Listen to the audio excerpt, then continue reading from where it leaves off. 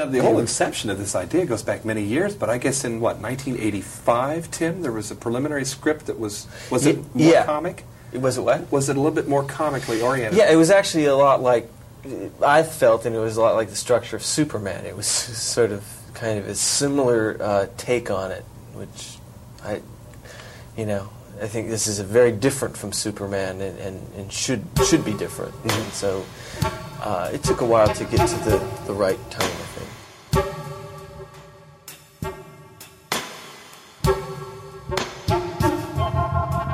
I think it was good. Just scrambling. I liked the simple thing, because I'm like, okay, that ties into actually what you're seeing on the screen. Yeah. The silliness I want to touch on next episode, because it's on Teenage Mutant Ninja Turtles, which I think could have suffered the same fate, given the premise, and also the similar attempts to darken it up, to say, no, this is a feature-length film version of these cartoons. That's actually why you were talking about it, and even more so now that you're kind of discussing connecting it to Teenage Mutant Ninja Turtles. I can't think, and I'm sure you can probably think of examples, but I really can't think of a film that predated that predated Batman, that kind of did what we see happen kind of every couple of years, of taking content that everybody knows and saying, no, what you saw the last time, that one was silly. This one's the real world version. Like, this one is something that is tangible and that you can see being something. You can see someone dressing up like this and be brooding on the top of a rooftop. And then a couple of years later, Christopher Nolan says, no. What we're going to do is do a serious kind of look at this. And I can't really think of. And it's not just Batman. Like, we saw it with everything. We saw it with X-Men, right? When it was like, oh, no, not this colorful stuff. We are going to show you how this could really happen. You're going to have Wolverine, when asked if it hurts when the claws pop out, say, every time. Every time. Yeah. And so, yeah, like with our second episode, we're still coming off of the opening credits, but we do have a title shot of Gotham City, and it's announcing, like, okay, here is a real family coming into the picture, and we're going to pan across, this. I mean, I guess seedy is the only way to describe it. Seedy, but also still kind of otherworldly from still in that movie verse as far as the Tim Burtonisms. But yeah, certainly Teenage Mutant Ninja Turtles, which I have not rewatched. I'll be rewatching for this podcast. I probably haven't watched it with adult eyes. I have very fond memories when I was a kid. You talked about previously the VHS box art of Batman. I remember the Ninja Turtles being so excited to get my hands on it, because then I could watch it whenever I wanted. It was no longer something, the carrot on the stick, my parents taking me to see the Ninja Turtles. But I don't have as many memories of rewatching it as I do Batman.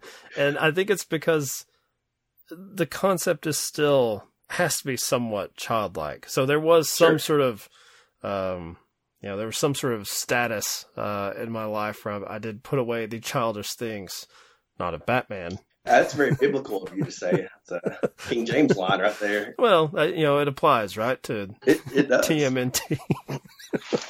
It really, well, because at the end of the day, you can pull Batman away and separate him from like every other superhero, as far as just, God, man, your parents were fucking shot.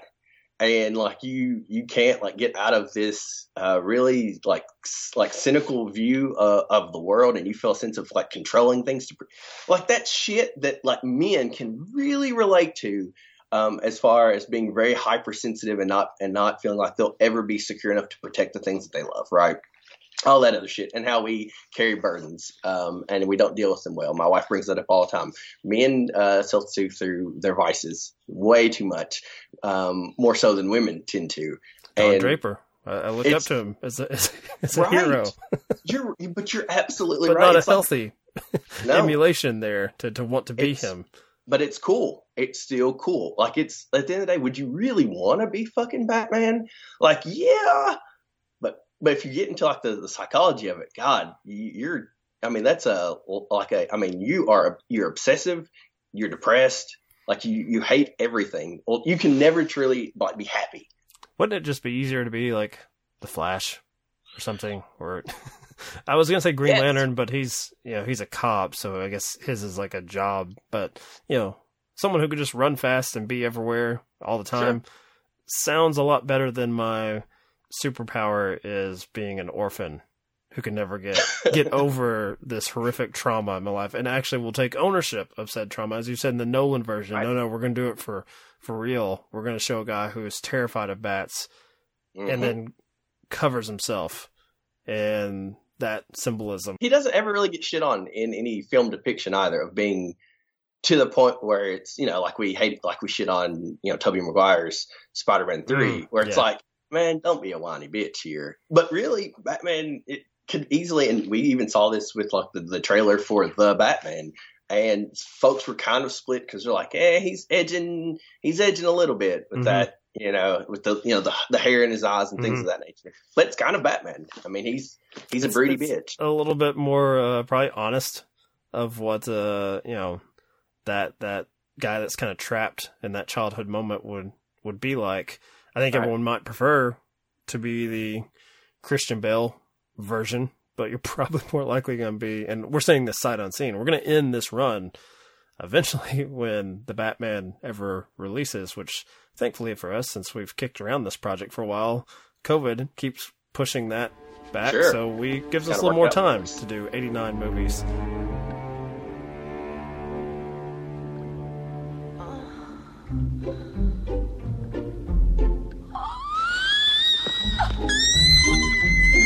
Hi.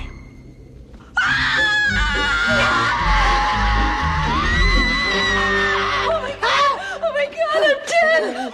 It's okay. Oh no, I'm dreaming. I must be dreaming. Okay, now those guys in the black pajamas, they jumped me. And that rat, I saw you in the parking lot. That explains you. And you guys, I have no idea where you came from. If you will please just sit down and calm yourself, I will tell you where we came from. Talks. It is really quite simple, Miss O'Neill. And he knows my name. Perfect. 15 years ago. Why don't I ever dream of Harrison Ford? For 15 years now, we have lived here. Before that time, I was a pet of my master Yoshi, mimicking his movements from my cage and learning the secret art of ninja. When we were forced to come to New York, I found myself for the first time without a home, wandering the sewers, scavenging for whatever I could find. And then, one day, I came upon a shattered glass jar and 4 baby turtles. That was us. Shut up. Oh, no. The little ones were crawling into a strange glowing ooze from a broken canister nearby. I gathered them up in an old coffee can, and when I awoke the next morning, I received a shock, for they had doubled in size. I too was growing, particularly in intellect, and I was amazed at how intelligent they seemed. But nothing could have prepared me for what happened next. One of them spoke. Pizza! Pizza! More words followed, and I began their training, teaching them all that I had learned from my master. Radical! And soon, I gave them all names. Leonardo, Michelangelo, It's me. Donatello, and Raphael. No, I mean, like, the same effort that you bring into Call of Duty every night, I want that same level of effort into doing this podcast. So you picked the thing you thought was of the most importance in my life. Yes. Call of Duty. Not your child. Not my child. I know where your priorities lie. If you podcasted half as good as you parented, you'd be okay. All right, should we get into it? We're already in there. Yeah. I don't think I can include this with Teenage Mutant Ninja Turtles. That's a really depressing way to lean into it. We have a better guest this week than last. The best. It's not Dave. It's Tangible Teddy. That is a great introduction. I was about to ask who was on last week. Because you didn't listen. He didn't waste his time. I don't even know what podcast I'm on. So, well, that's keeping with the tone, because Dave came on the last episode prepared to talk about the great romance in James Cameron's The Abyss, and about 10 seconds before we started, I'm like, we're not doing that anymore. We're doing something different. What are you doing now? We're talking about Batman, but you're not allowed to talk about Batman, Dave. Only me and Derek can talk about Batman. We're talking about this. Teddy, you can talk about Batman a little bit more if you want, because I think it's probably a little more relevant with Teenage Mutant Ninja Turtles being a comic book movie. The main reason I brought you on here is, in my circles, you have to be the only expert I know on this franchise, someone who's stuck with it across the generations, because I'm watching this movie again, and I realize I've not watched this since I was a kid. And Casey Jones is pretty much the prime example of not ever having seen any of his little smirks and one-liners as an adult, because I had no problems with the grown men in Jim Henson turtle suits. But what is this actor's name? Elias Koteas? I think so, yeah. Yes, yeah. Casey Jones? I had some questions about that. But you've enjoyed this film, I'm guessing, well into adulthood. Or at least you've carried on with the franchise, so that's why I brought you on for this, because I know Derek's going to be incredibly negative about this, especially in comparison to Batman. Well, I am a Ninja Turtle fan for sure. Definitely have watched the first two Ninja Turtle movies a lot. The third one, a little more forgettable. I think I've seen it once or twice. That's the time-traveling one? Yeah, Turtles where they go in to time. It's the one where they go to feudal Japan and they're like samurai. Derek, if you know, go ahead. Don't be ashamed about having all this information. Yeah, Derek. Nope, I'm letting him share it all. Give it away. I have seen TMNT, which was the 2007 film that was like CGI. Maybe, did we do a podcast on these at one point on War Machine? Because I feel like we did. I actually think that is true. Teddy is probably going to be repeating material. That is one of 2 episodes, 3, that I chose not to participate in entirely.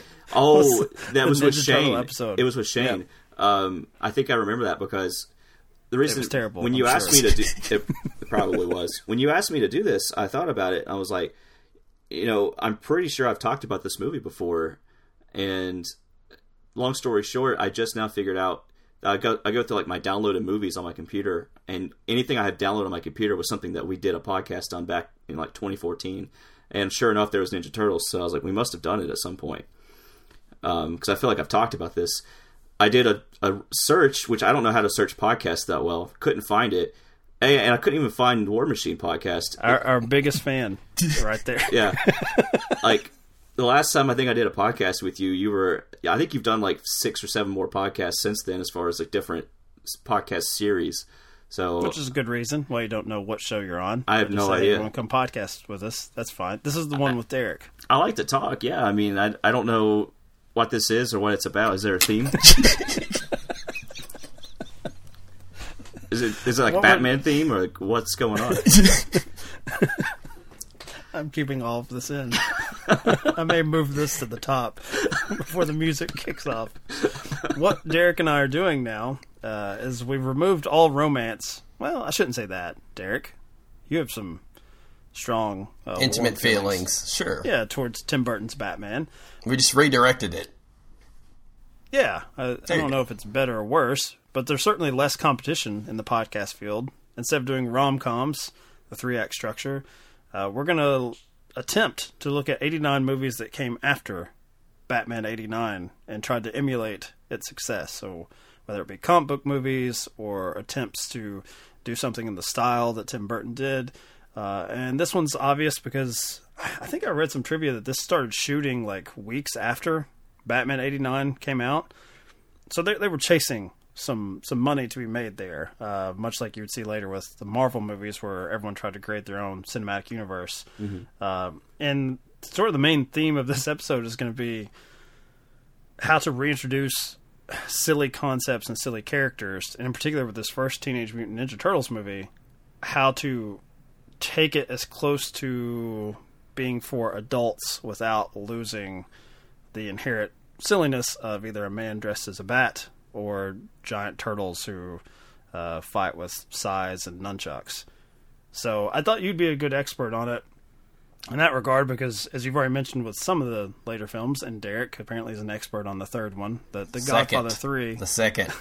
The Secret of the Ooze. Yes, I'll go to bat for that one in a second. But wouldn't you say that's the Batman Forever of the Turtles franchise? Turtles 3?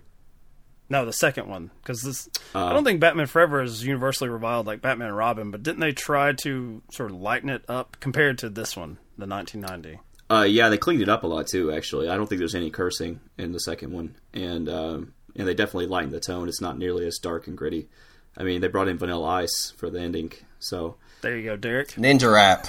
Mark it down, Ninja Rap. Go look it up. Apple Music. Pretty good. It's Bat Dance. It's basically Bat Dance. Bat Dance. I just did, for another podcast, original remake, we're doing the Addams Family movies. And it was weird to watch that the day before this film, when you have MC Hammer doing the is it the Addams Groove? I can't remember what. There was definitely a type for like family films to get a populist, I guess, rapper in there.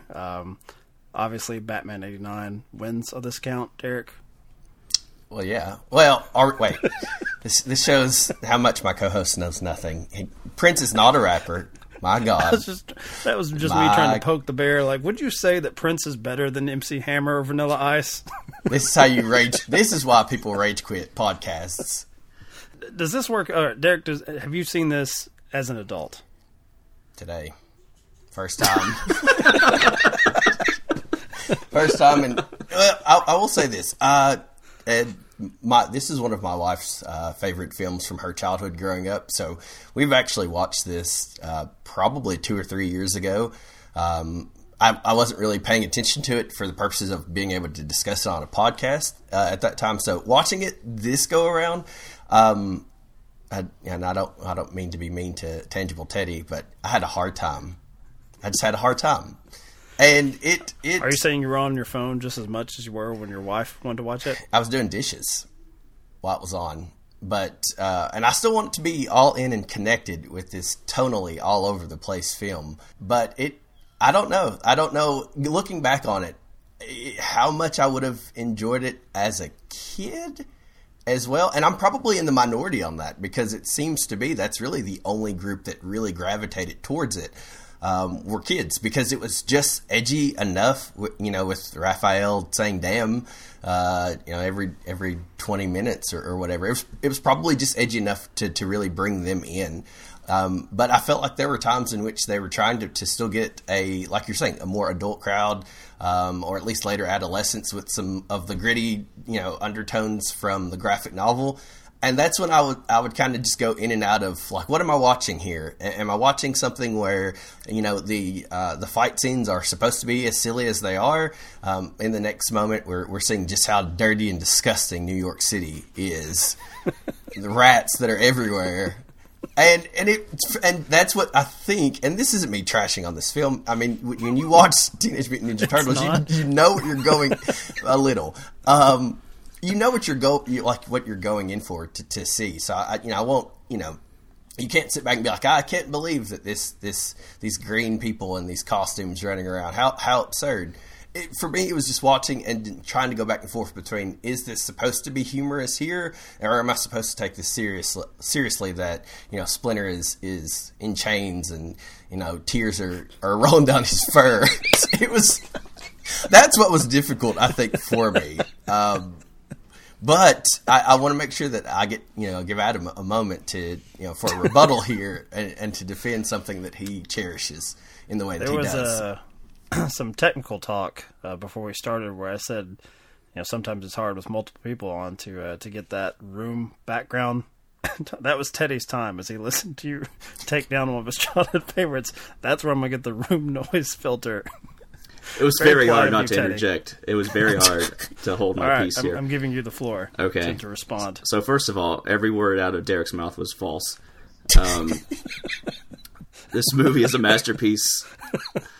I actually had like a come to Jesus moment tonight watching this movie again. Like I actually had a tear well up as Splinter gave Danny, who likes to be called Dan now, as he gave him, his pep talk about family and it's just he did it before Vin Diesel did. So, there was always, this is kind of like a precursor to the Fast and Furious franchise. But what I'll say is what Ninja Turtles did better than Batman is do the comic book adaptation and keep it to where kids could watch it, but the adults could still enjoy it, and I think that's what kind of went over your head when you watched this, was that when your kid drags you to a movie and it's some stupid kid movie and you're like, there's nothing in here for me, like what am I watching here, Baby Shark, or what is this?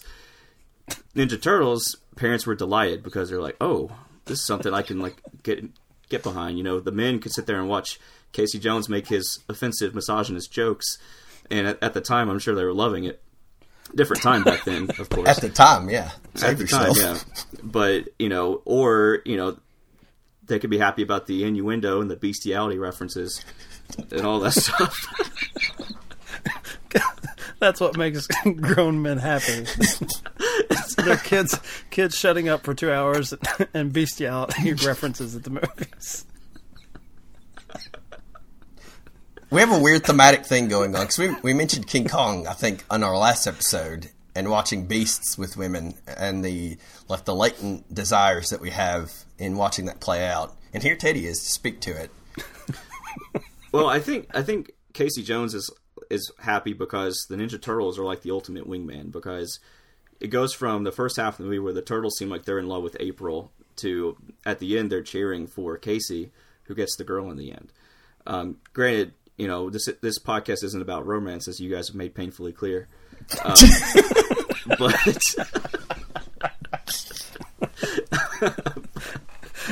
I think our listeners know that pain as they're listening to this episode right now.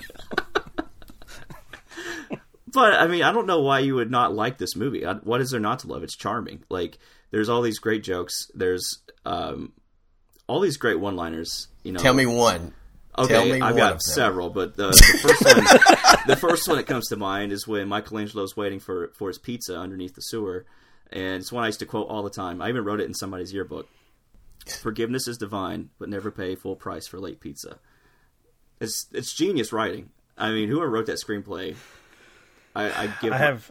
tip my hat to him. I have a Teddy memory, and I couldn't really, because I thought, okay, maybe it's just because I've booked him to be a guest on this episode that I just want this to be a memory, but I'm pretty sure it was, because I'm watching this for the first time as an adult, and I guess it's right after Splinter has been kidnapped by the Foot Clan, and they show up at April O'Neil's apartment. She opens the door to these 4 giant turtles staying there, and is it Leonardo? Yeah, it's Leonardo. Say the line, Teddy, because I know you've said this before to me. Splinter. Like, totally out of context. And I watched that. It was like a Vietnam flashback of Teddy doing that pathetic little cry of Splinter. And it's weird, the things that stick in your memory that. It's one of my favorite moments from the movie. It's when one of my old friends would watch the movie over and over, and like we would rewind it just for that scene, because it's so I don't know why, I just found it so funny the way he says it and the way his lips move with it. Like we would cackle. We would just sit there and rewind it and watch her open the door over and over and him go Splinter. Like it's just funny. I don't know. Like, but doesn't that go to Derek's point where? Is that supposed to be an earnest moment, or are you supposed to laugh at the turtle's pain that their rat father figure? When I was a kid, it was an earnest moment, but I think if you're an adult watching it with your kid, you can, silently chuckle to yourself and say, look at those dummies. So at no point, then, do you actually feel bad for what's happened to these children whose parent, I guess you could say, is missing? How important was that to you today? Oh, no, that's what I said. I told you I cried watching this movie. Like, this touched me in so many ways.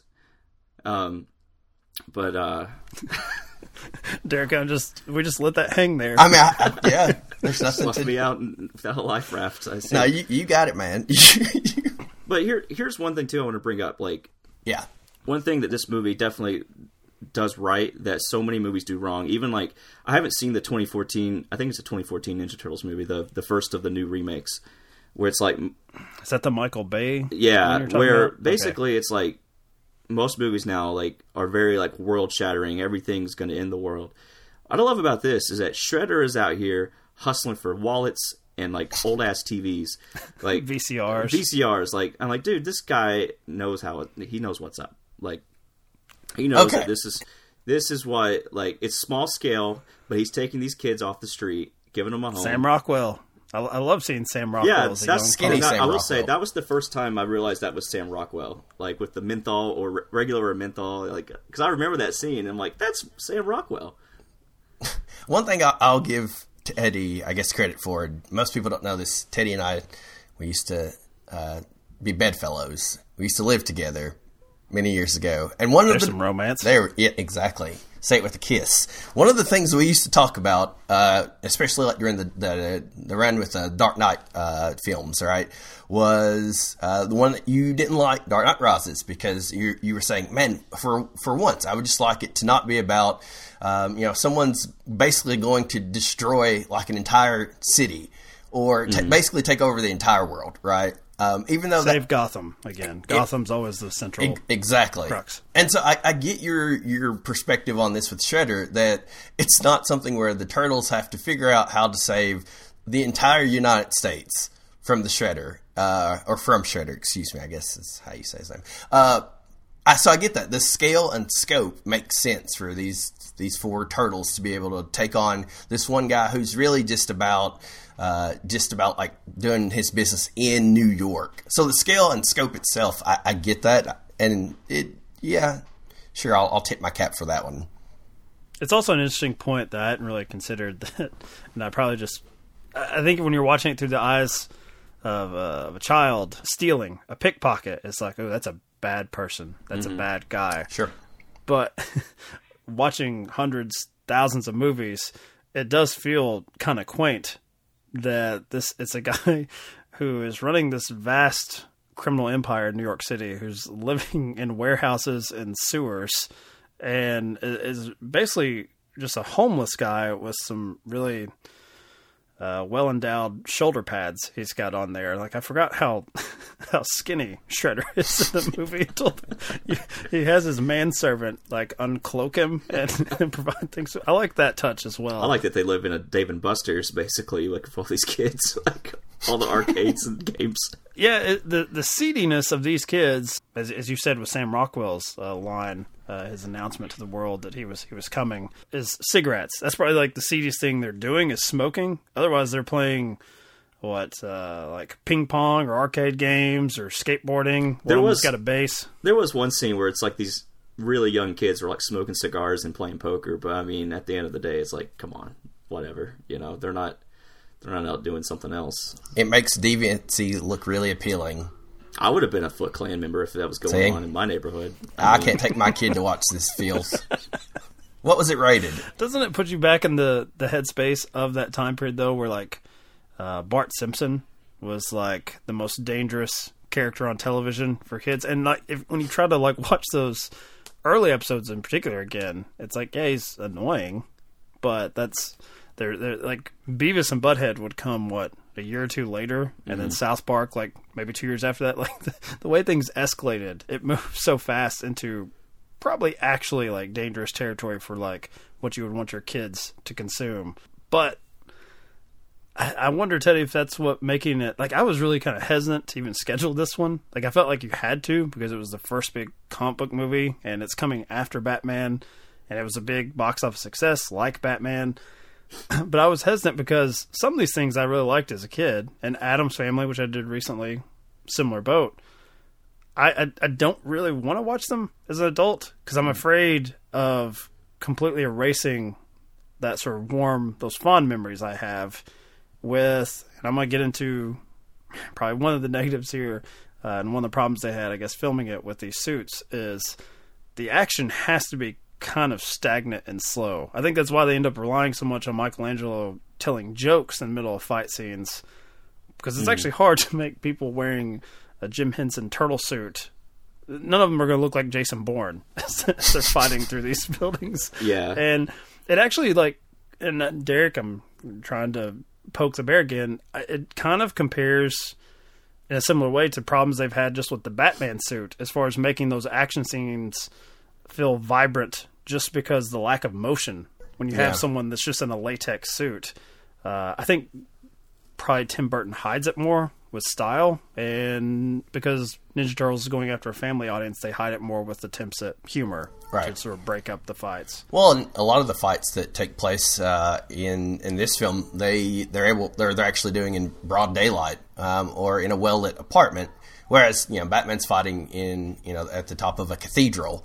That's the one of the big fight scenes, and so a lot of it is just shrouded in darkness, and they use a lot of the. He's also very stationary too. Yeah, like he just appears. He's just still. Yeah, and I think actually, not to go too far into Batman, but I think that does lend itself to the idea that Batman is almost very like Michael Myers-esque, or the way at least it's played up in the Burton films. He stalks you. Right, so you may not need him to be, a ninja version of Batman. He just kind of walks up to you and smacks you in the face, and then poof, he's gone. And so it works for the style that Burton was going with. For me, with the Turtles, and it's interesting because I've kind of trashed it a little bit, or I was slightly critical in the beginning. But one thing that I did 3-minute stretch. We needed some dead space for Teddy here. One of the things though that looking back on it, I actually enjoyed the costumes and did not actually find that to be as silly as I assumed that I would have going back and watching it. I thought those worked. I thought the way Shredder looked, I thought he looked pretty cool, except for the fact he was bite size, and that's how they fix that in the sequel when they go Super Shredder. Obviously, that's why it's a better movie. But it didn't take me out of it seeing the costume design. I didn't need like CGI. I felt like I could connect more with them being like extensions of teddy bears or toys, and I see how that probably worked for kids too. Right? It's not something that's digital in that regard. So it's a great film. Yeah, I think it's that age old thing too, where like practical effects sometimes are going to withstand the test of time, whereas like the older CGI, you can start to see the cracks in it, 10, 20 years later. Because I think the costumes hold up really well. I think like, for instance, if you compare it to like the new Ninja Turtles movies, the 2014 and beyond, like the Megan Fox ones, I should say, you're going to see that. What was that face? The Michael Bay ones. Okay. Okay. I think of them as because she's the most prominent face in it. So she's April, So anyway, I don't think those are going to hold up very well, and they weren't that good anyway. But another comparison too, like if you watch those. Just like the Bourne movies, I feel like that's one of my critiques of the Bourne movies is the action's almost too fast. Like it goes so fast, you can't see what's happening, you don't know what they're doing. So I kind of appreciate everything slowed down to a little bit to where you can actually see what they're doing. And they are mixing in jokes, I think, to kind of hide some of that, but it's still fun, and I still think it moves fairly fast, but not so fast to where I'm just like left wondering what's happening. I like being able to see what's happening on the screen. I also thought from a practical point of view, you have more emphasis on, at least in this version of the characters. Michelangelo, I think, consistently is considered the funny one, and probably the most popular one among kids. But they also like have Donatello as his. It's like a buddy cop comedy with the two of them. Not for nothing, they're the two that have weapons that all they do is when they hit someone, it hurts them. They just have a solid object they're hitting. As opposed to Raphael, Leonardo would slice you open if they actually make contact. So when I'm rewatching, because I did wonder with Leonardo with his dual swords, I'm like, oh man, are they actually going to have him like chopping through ninjas? Because this isn't Lord of the Rings, where it's just like orcs and goblins. It's, rarely do you see human on human Braveheart style combat and stuff that's aimed for all ages. And yeah, I think that's also how they kind of get away with it. Most of the time, the fight scenes, it's Donatello, Michelangelo having fun.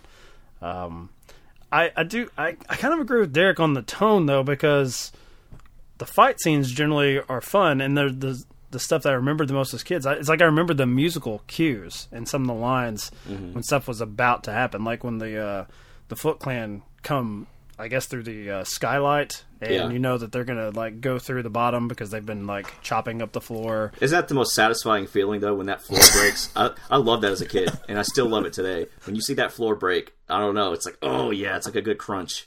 I did feel sorry for April O'Neil's like family used store, whatever it was, like little pawn shop and gift shop. Because just the scene prior, basically, is just there to set up that there's another floor and we're going to burn it all down. Yeah. Probably as a kid, that's fun, but I did feel a little bit bad for April O'Neil.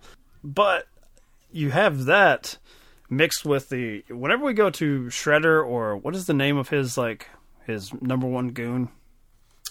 I actually knew that, but I can't remember now. I'm going to look it up. I think it's Tomatsu, but I can't remember. The guy that dresses or undresses him with, gets that cloak out of the spike here. Tatsu, that's it, yeah. Yes.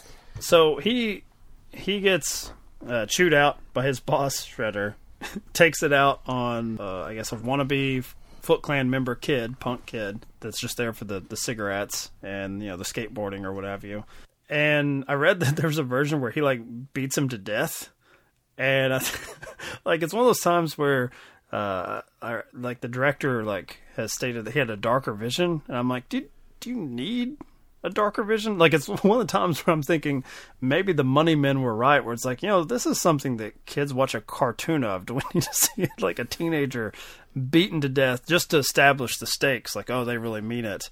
That's where I agree with Derek, where it kind of totally did throw me for a loop at times. All the turtle stuff is kind of what I expected, what I remembered. I did not remember, whenever we go to Shredder and his number one goon, that, there's genuine fear of what they're going to do to actual humans. And not only just humans, but children. That they're just going to beat them to death if they get out of line. It's actually the most violent scene that I can think of, at least. Because he's, like you're saying, you're seeing him beat this kid up. And it's a man who's been emasculated, who then has to go and immediately emasculate someone else and take it a step further. So when you think, wouldn't you have thought to have, if you were going to rank your violent moments, right, in this film, to have there be a heightened violence with the Turtles and the Foot Clan, who are pretty similar in age, just teens fighting teens, versus... Also, the Foot Clan, when they're fully dressed up, you don't see a human face. Right. It's just it's like a video game. It's just a nameless thug. No, we're going to beat an actual human kid. And yeah, the Turtles, given the fact that they're just something that is not ever, I assume, we're not ever going to have a Jurassic Park style moment. Suddenly there's going to be in the news, we have created giant turtles who can talk and love pizza. When they get hit, they're so odd looking that it's hard to connect, actual physical violence on them. Because you just assume everything bounces off of them. I would disagree with that, just because of the Raphael stuff. Where he basically gets beat to within an inch of his life and has to live in a bathtub. Yeah. That shot where, he's hanging out of it. I know they're going for a touching brotherly moment with Leonardo, standing over him, the bedside manner and everything, being there for him. But they cut to him in the bathtub. There's no grace or dignity. It looks like they just threw a dead body. It did throw me off this time. I was like, man, they just kind of haphazardly threw him into the bathtub. Is there any water in there? Why did it have to be the tub? There is water, because I wondered about that, but April comes over and she dips her hand and trickles some water on him. There's that eroticism the grand gesture needs. That's right. Keeping it alive, baby. Shouldn't she have ended up with the turtle then?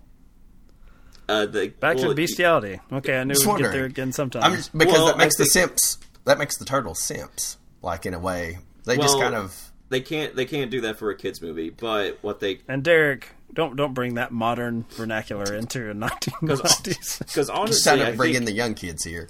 Yeah.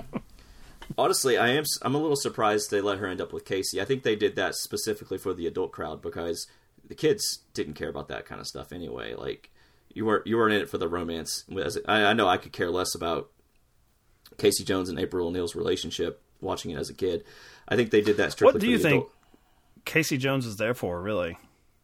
I think he's there as like I think he's there as a romantic interest for April, so they have that to sell to adults. But I think he's kind of there as like a third, especially at the beginning. He's kind of there as a third party. Like, he's not a Ninja Turtle. He's not a protagonist per se, but he's not an antagonist either. He's kind of a foil for Raphael. At the beginning. For me, he sort of functioned like a red line, like Indiana Jones style, because it seems like where it wouldn't make logical sense, like when he discovers Shredder's hideout, you can't just have a turtle just walk in or follow a kid. Yeah. So it's like they get around some of those things. But I'd also forgotten like how quickly they're open with the fact that the turtles, like Raphael goes to the movies in like the third or fourth scene. And yeah, he's wearing a trench coat and a hat, but they don't really try to hide them as much as I remembered. Like, I mean, he's discovered again on the rooftop just after his little tiff with Leonardo. Yeah. I'm assuming that's something the sequels, do they even bother with it anymore at all, or did they just sort of roam around? They still try to stay hidden, I think, to some degree, but it's not to that extent. I did go back last night, or maybe tonight, and watched the opening scene of the second one where they're in like this mall, and what's the kid's name? The pizza delivery guy. Derek, do you remember? Oh, I can't remember his name. He's basically the new adolescent, like the kid in this first film. Like he's the new kid. Yeah, but I can't remember his name. Only he actually knows how to fight, but I don't think they really stressed that one as much as the first movie, as far as trying to stay out of sight and not be discovered, kind of thing. Which I still think that's one of my favorite scenes from the movie is when Danny and his father come to April's apartment, and and they're all hiding in different places. I always remember loving that scene, like where he looks at the mirror. I think it's Raph that's under the table. It's either Raph or Michelangelo, and it's so creepy when he looks through the mirror and sees him, and then turns back into his little panda in his place. Makes me so happy. I was going to go with the one in April O'Neil's shower as far as the creepy, especially since he can get onto the ceiling somehow and hang there. That's just impressive. It's not creepy, Mike. Going back to the Casey stuff, did anyone get vibes that he was somewhat similar to what like a Han role? Should have, like he was kind of the wisecracking asshole that eventually April would develop love or an interest in, but it was just tacked on and played pretty quickly. Like I never even like that last scene where they're finally like kissing or embracing, and the turtles are like, "Yes, we love being in the background here for our movie." The Simps. Simps, exactly. It felt like, oh, okay, well, they've only been around each other for a day or two in this house, or however long. Yeah. But it felt kind of just tacked on this Maybe jerky Teddy's character. right. Maybe he is the stand-in for the adults in the crowd, because my favorite moment on this watch is, as much as Derek hated Splinter chained and weeping, trying to communicate with his sons through the campfire force. Much as you hated that, my favorite part is when Casey Jones walks in, and he has no idea about Splinter. He's accepted the turtles, but he then comes in and sees a rat that's like the ultimate prisoner for this youth gang of New York. And he has this look where he's like, a rat. All right. I guess. And I felt like that was every father in the crowd, like, whatever. like anytime we went to a Splinter flashback where he was an actual rat, he wasn't a mutated, super intelligent one, and you see an actual rat mimicking kung fu or whatever his master's doing in the cage. I guess I'm glad I didn't watch this with my father. Yeah, I think Casey Jones is just there as like a wink to the crowd, like, we can't believe we pulled this over on kids, but what are you going to do?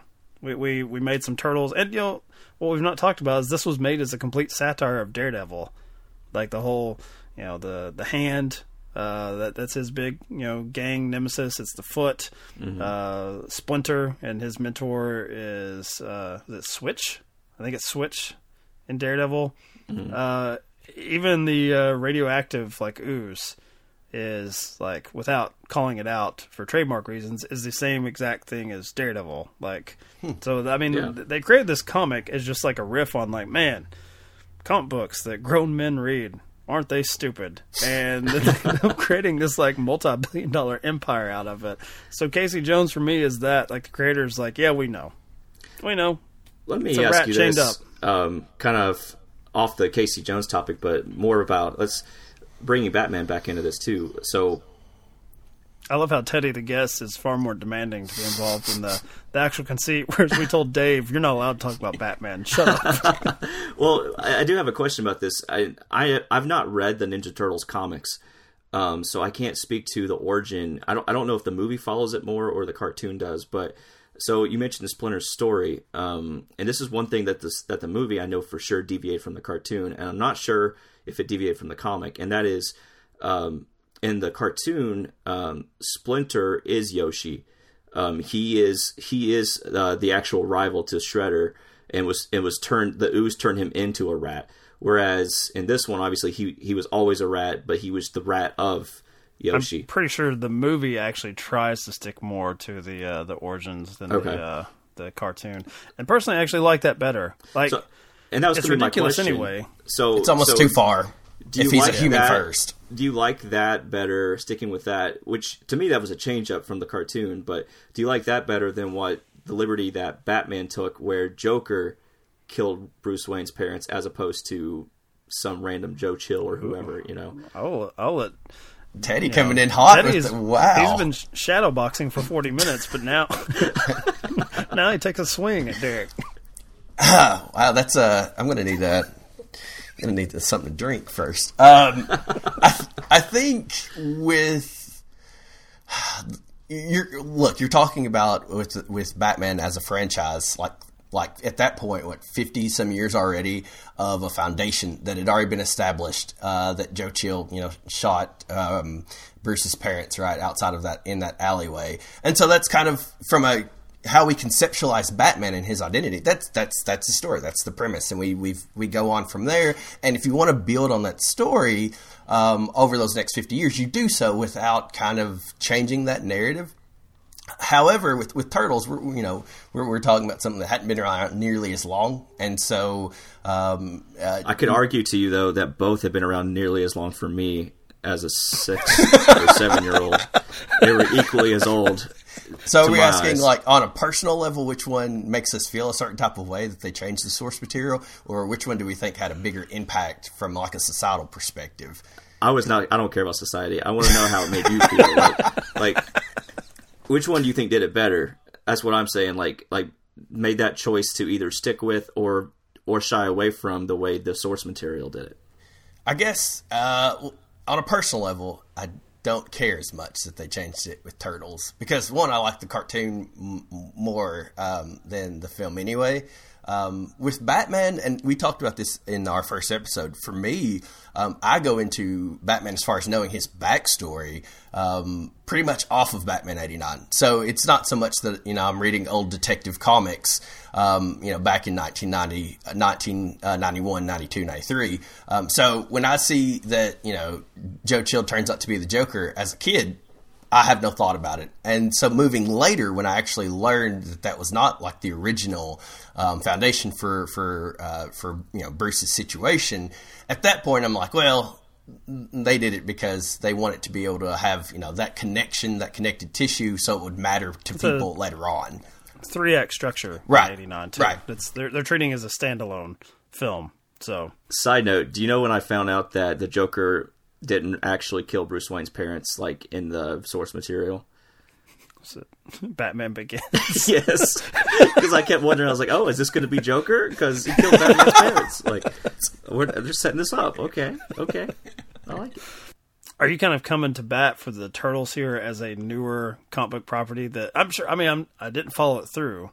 I'm sure that their fan base, certain segments of it, can be just as rabid as Marvel or like DC property. But are you saying like, at the time of its release, where it's a newer, at this original comic book property, are they more free to just do whatever, because there certainly was a big backlash against that revelation from the fan base, not the film goers, but the fan base with the Joker in the '89 version. Mm-hmm. I think so, because, well, if what you say is true, like if they actually stuck more to the comic, then the adults or the older teenagers who read the comics are going to be happy with the fact that they stuck with the source material, and kids like myself didn't know any better. Actually, like I knew that it was not the same, but also I didn't really care as a kid. But as an adult, I kind of like this story a little bit better than the cartoon, that he actually was this human that was somehow turned into a rat. Like I like the thought more if he's an actual rat and he saw his master die. It's more pet friendly too. I don't know. Yeah, I don't know. It's more like the loyal companion, which is also more. It's more like a samurai story in that way too, isn't it? Like that you're beholden to your master, and the one that trained you, and the sort of legacy thing, more so than like a monster movie where a man turned into rat. And you're also not stuck on what happened to Splinter nearly as much, because if that's the case, you'd probably be thinking, man, it'd be really great if he can somehow turn back into a man. Like, why was this taken away from him? Now he's just a rat. Then you're really getting in some bestiality stuff too. Yeah, it's Beauty and the Beast. Yeah. April is for him. I don't know if this is the same for you, Mike, but this is the first time I watched it and realized that Shredder and Splinter didn't really know who each other was until probably the last 20 minutes of the movie. For some reason, I've always thought that when Shredder kidnapped Splinter, he knew exactly who he was and like knew that he was, his rival's rat. I didn't pick that up till this time I watched it. Like, oh, they just found out on the rooftop, basically. I think that goes back to your point that both Derek and I really liked, framing it that Shredder is just about this relatively small-time crooked business, and he hears that these freaks, sewer, someone's putting a stop to it, just stamp them out. That this is not some like long-held vendetta. Which I also do like in the Burton Batman with Joker. It's just happenstance that way. It's a little like Darth Vader after Luke. Like he sees this person, he sees these people disrupting his enterprise, and then he's like, okay, I want to squash these guys. And then he hears like, oh, they fight, like what? And then he gets a little more obsessive about it. Kind of like with Vader. By the time Empire Strikes Back happens, he knows, oh, this is my son, Luke Skywalker, that's doing this stuff. Now I'm really obsessed with finding this guy, as opposed to just some extra rebel that's out here doing this or that. I mean, look what that rat did to his face. I mean, goodness, that was I'm assuming that was when he was an actual rat, right? He didn't yet have radioactive powers. He just did that as a assault rat on Shredder. Yeah, such a little man. New York rats, shoulder pads. They're big. Pizzagate was Splinter. I'll say that. He likes pizza too.